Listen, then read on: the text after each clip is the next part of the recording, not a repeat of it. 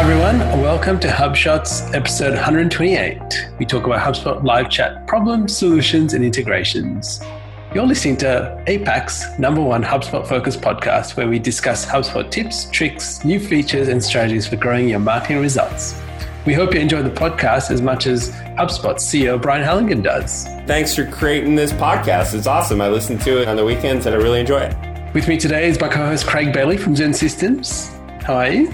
Really well. It's been a good week, long week, but Friday night, and looking forward to the weekend.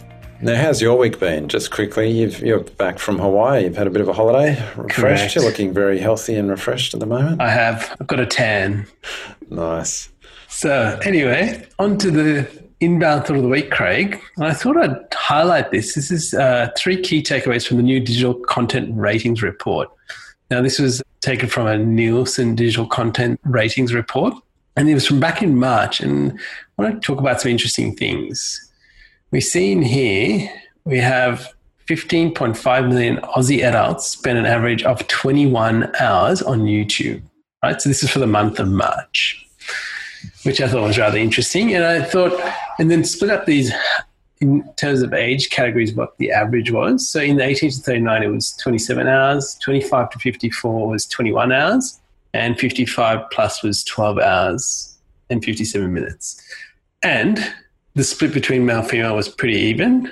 And the next thing was that 70% of the actual watching occurred on smartphones or tablets. And that kind of surprised me, but also didn't. So I think one of the interesting things is that, what did you find about the average time people spend on Facebook watching videos? Yeah, well, it's interesting to compare these times, because if we took that lower age group, the 18 to 39, 27 hours a month on YouTube, that worked out about an hour on YouTube.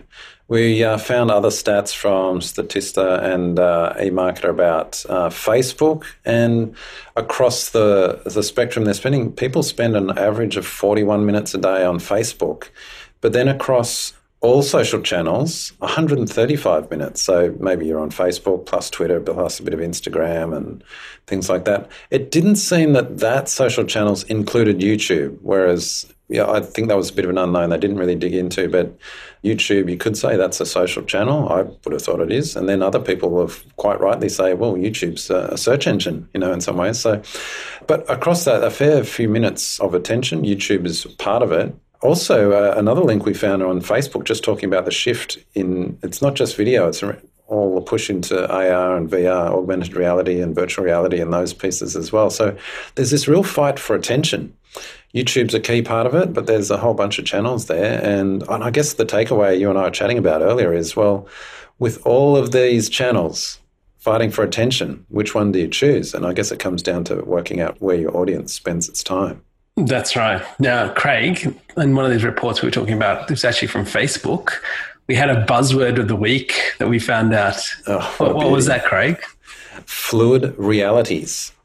And this is in section 4 of that report from Facebook, isn't it? We've got a link for it. It's a great term, fluid realities. Actually, we should try optimizing for that. Hey, put that into the HubSpot content strategy tool. We've got to get onto that. Fluid realities, yeah, which, by the way, listeners, just means moving between those mediums, AR, VR, and real life. And, yeah, it's becoming a seamless experience. Yeah, and I think people are less and less seeing that things are separated. I think, especially when I look at my children, I find that to them, it's kind of all one. I just go to access these things on whatever's convenient at the time, be it an iPad or a TV or my iPod. It's just very interesting to watch their behavior.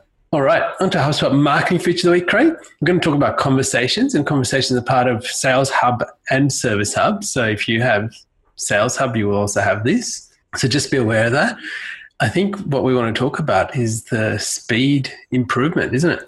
They've really boosted this since it was only a couple of weeks ago we had a whole show about Service Hub. Conversations was part of it. And during that, we were saying, look, it's a little bit slow, the HubSpot experience responding to a chat. Conversations is kind of the inbox that pulls in email support responses as well as chat bots. And in future, Facebook Messenger will be in there. But it was like saying it's connected to Slack, and it's actually a quicker experience on Slack. That was actually our feedback on that show. We can say now, just in the matter of a couple of weeks, HubSpot have really overhauled this, and it is singing now. Like, it's so fast. They've fixed a lot of the little niggling things there. There was a problem associating some chats with existing clients, and I remember I had HubSpot support tickets on that. That's all fixed. It's all working beautifully. It's very slick now. So, yeah, big improvement just in the space of a few weeks. So I think the key takeaway from this, Craig, is investigate whether Conversations is a fit for your business, and check out a shot for later on, where we'll share some thoughts about what the good fits are and how it fits into businesses. Now, there's a bonus here, Craig. Just to note that HubSpot, part of their GDPR rollout was having that cookie acceptance dialogue that pops up. Well, now, not only are you saying, yeah, I'll accept cookies, but if you insert Facebook Pixel or AdWords Pixel via the HubSpot Ads add-on, that'll now get rolled into the GDPR cookie acceptance as well. So it's taking care of that whole notification to accept cookies piece. It's very nice. Excellent. On to our HubSpot Gotcha of the week, Craig. And this is to do with the HubSpot Ads add-on beta. Yeah, and speaking of the ads add-on, after just talking about that cookie feature being a nice bonus, the HubSpot Ads add-on beta is now supporting multiple ad accounts. I know people have been after this for a long time. So the scenario would be you've got an account and you want to link multiple Facebook ad accounts to it. A typical example, you might be an enterprise portal and you have 3 different Facebook ad accounts pointing to 3 different sites that you manage in your portal. Previously, you could only have one Facebook ad account, let's say. Now with this beta, they're giving you multiple accounts and therefore multiple pixels you might be wanting to insert on your site. Well, my little gotcha is that you can only add 1 pixel. So even though they're supporting multiple ad accounts, you can actually only insert 1 pixel via your portal. So if you've got 3 different sites and you wanted to have 3 different pixels on there, you couldn't do that. So a little bit of a gotcha. All right, on to our marketing tip of the week, Craig. And this is we're going to talk about live chat opportunities here. And this is from a piece of research on HubSpot by John Dick. Now, it's a pretty good piece of content, I have to admit. And it highlights some pretty key things, doesn't it? It's really good. And so John Dick, he was out here earlier in the year. He's the VP of marketing at HubSpot. He was out Grow with HubSpot in Melbourne, I think. He spoke then. He was very good. But this research covers how consumers want to communicate with brands or with their companies. And what I think he does a good job is breaking down, well, not only is it different channels, email, website, video, etc., but different parts of the journey. So there might be marketing, but then there's sales, and then there's customer service. And his point, one of the key takeaways from this whole report, is that as businesses, we can get too caught up on, what's the channel? We've got to put chat on the site. We've got to support Facebook Messenger. But we don't think about, well, at what part of the engagement do we want to do it? And then what can happen is that something like chat just gets put on by the marketing team with little consultation with the sales team. And what actually might be the case is that people interacting with you, they actually want to use chat at the sales piece, and they might want to use it at the customer service piece. But marketing has just put it there for the marketing piece. And so there's this disconnect. And so what he's pointing out is that don't think of these different areas and different channels. Actually think about the whole customer interaction across all of those pieces and work out the best channels that work for you.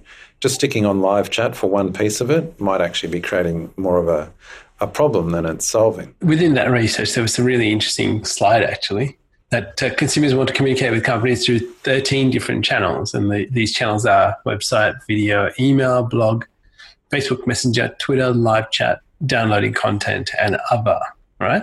Yeah, plus a few others. There's actually, But so they're now the main ones. Maybe even Slack. That's right. That was one of the responses, yeah. It was. And what I liked about this, it was split into the 3 different parts, which is marketing, sales, and customer service. Almost 2/3 of buyers expected a response within 10 minutes to anything in marketing, sales, or customer service inquiries. Yeah, we're demanding now. I think that's the norm. Yeah.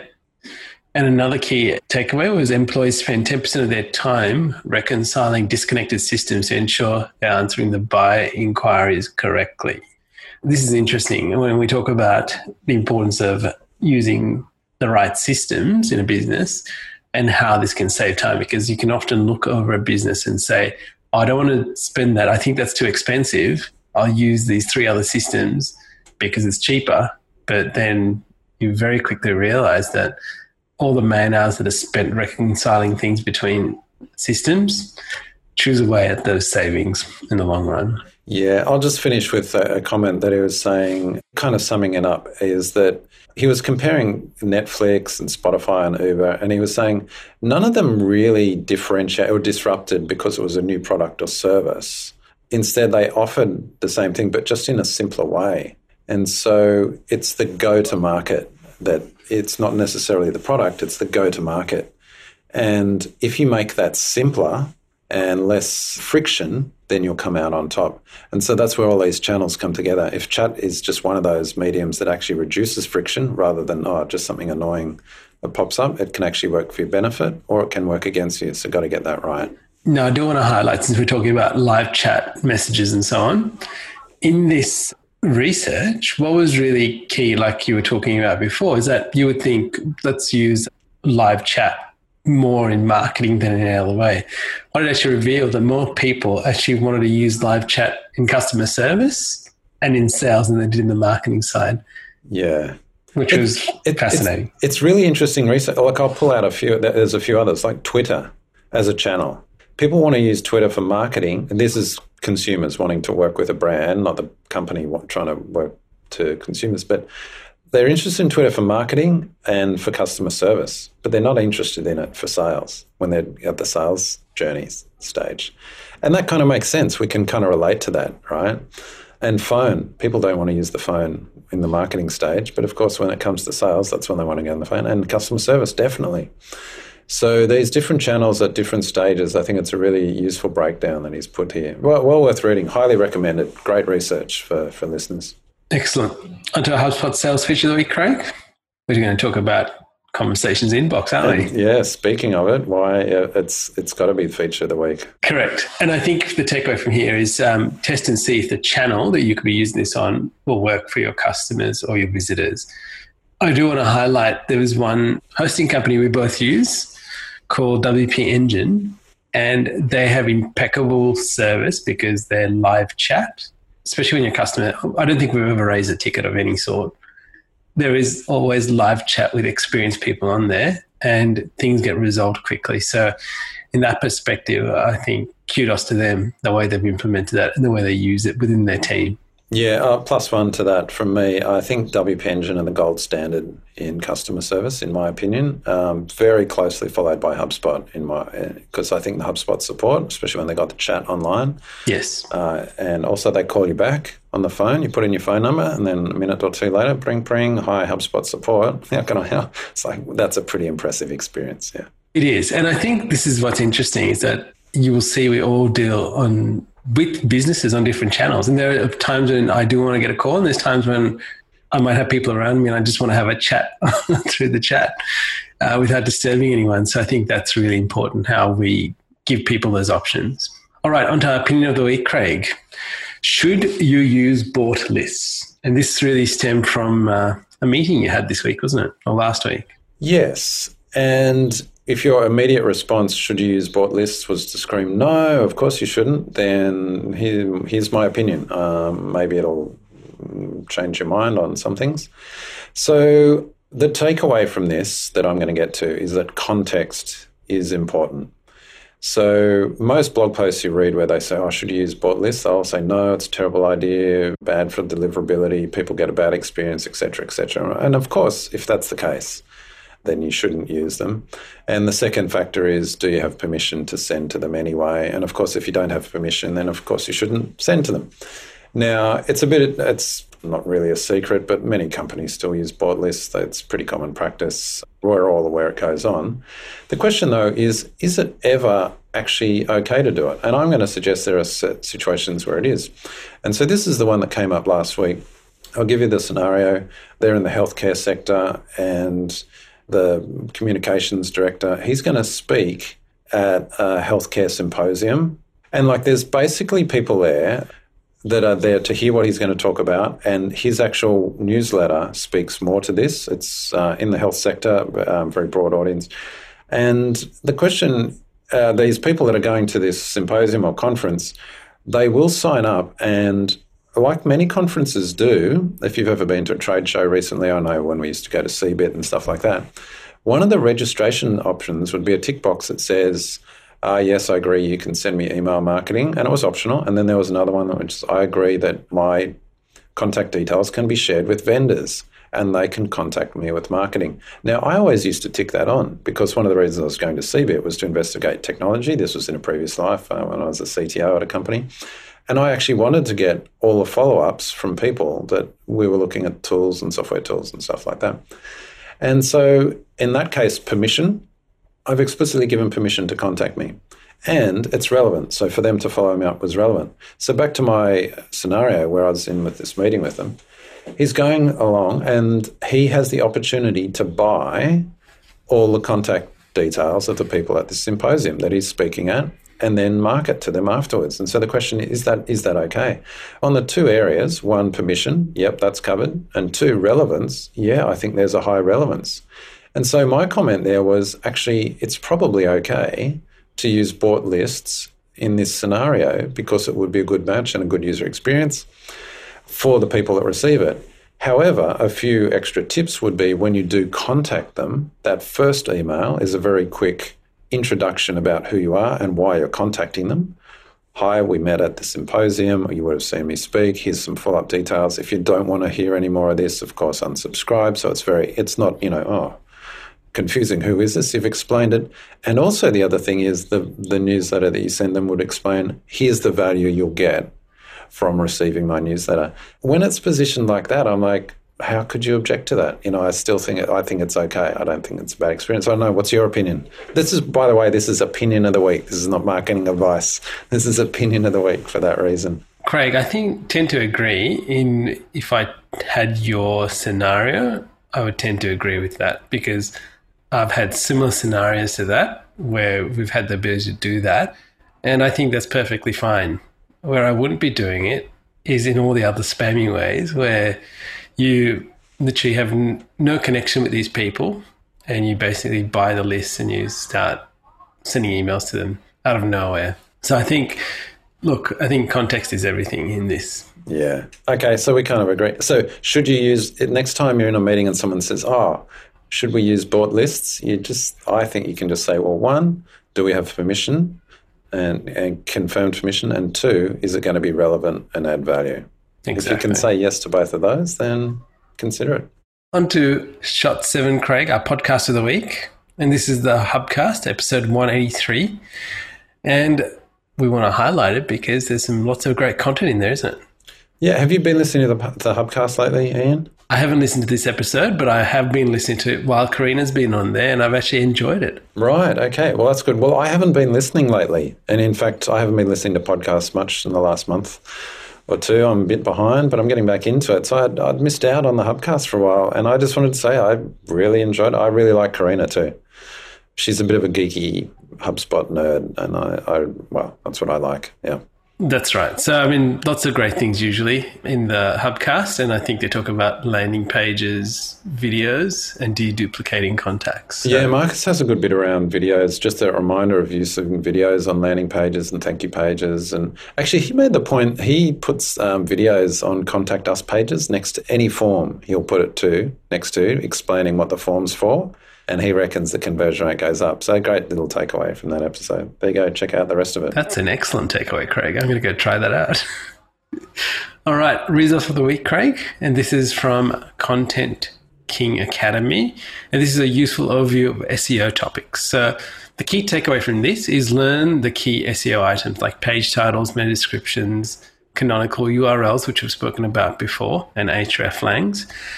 And just understand, now, if you're using HubSpot, obviously a lot of these things get flagged or you get taken through a process to make sure that they're done in the optimization part of the landing pages or website pages or blog posts. So just understand that and understand the importance of all of that. Now, over time, meta descriptions have become longer. So, if you haven't looked at your meta descriptions recently, I'd actually say go back, have a look, and see whether you can improve them because you have that opportunity in the search results to actually show a longer meta description. Yeah, it's a great resource. So if you're a marketing manager listening to this and you're like, oh, what are canonical URLs? What's hreflang?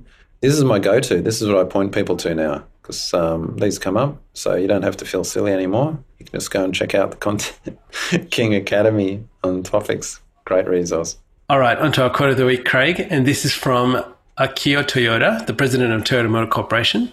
And he says, for much of Toyota's history, we have ensured the quality and reliability of our vehicles by placing a device called an Andon cord on every production line and empowering any team member to halt the production line if there's an assembly problem. Only when the problem is resolved does the line begin to move again. Now, I'm just going to tell you, an Andon cord is something that used to be used on the production line, and now they've replaced by wireless buttons as the production process improved. But what I want to say here is that the key takeaway from this is empower the people in your business to stop and fix process problems that may not be working well, and empower them to do that. Don't make them feel bad that they've had to stop and fix something for the greater good of everybody else. All right, Craig, we've got quite a few bonus links, don't we, this week? Yep, chock-a-block. Lots of stats there. That's right, and this is mainly to do with all the things we've talked about of Facebook from Statistica, and there's a really great blog post on WordStream as well about Facebook statistics. Now, we'd love if you could take a screenshot of this episode that you've been listening to and share with everybody on social one thing that you've learned, which will really help us understand what you guys love and what you don't like and how we can make it better. So, Craig, until next time. Catch you later, Ian. Thank you for listening to this episode of HubShots. For show notes, resources, HubSpot news, including practical strategies you can implement, visit us at hubshots.com.